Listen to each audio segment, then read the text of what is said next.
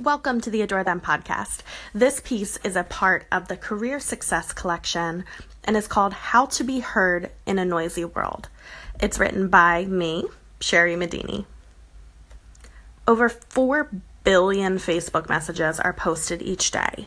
Now, do you understand why your Facebook page engagement is down? There's so much competition, and more content gets created every minute of every day.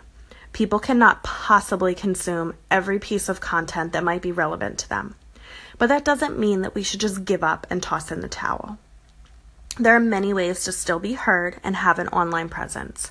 There are many ways to find and engage with your audience. There are many ways to be successful despite all of the competition. But before I dive into those tips, I want to give you a quick reminder. Your content doesn't need to be viewed by millions of people to be successful. Your content doesn't need to be shared around the world. It only needs to encourage your audience to take action. Start. You don't need a perfect plan. You don't need the best equipment. You don't need a huge team. Just get started.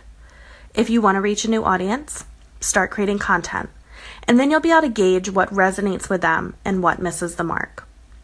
There is no reason to theorize and agonize over best practices because by the time you establish that plan, it will be irrelevant.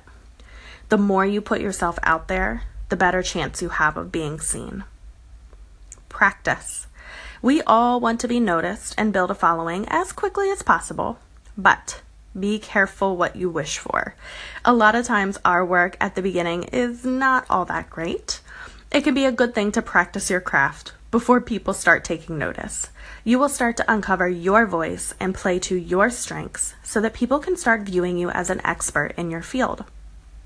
Having patience, continue learning, and keep practicing so that you can be polished when people start to take notice. Collaborate. Once you have gotten into the swing of things and are ready to showcase your work to a larger audience, collaboration could be a wonderful tool. See if you can guest blog, be a podcast guest, or contribute to someone else's work. Many content creators are very open to this, and if you bring value to their audience, they are happy to make the introduction. Find other content creators that complement your niche and collaborate with them to build your audience. Build.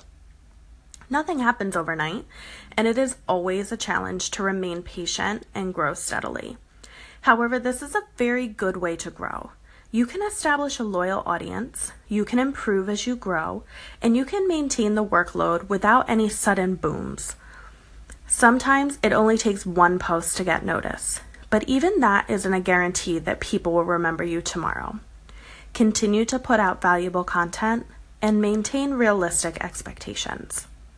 The bottom line is this: if what you are creating is getting you closer to your goals, then it is worth your time. You need to invest your time before you can expect anything to come from it. For more on this topic, check out the full Career Success Collection on adorethem.com. You can also view other parenting-related topics, free printables, and more good stuff over there as well. We'll talk to you soon. Bye.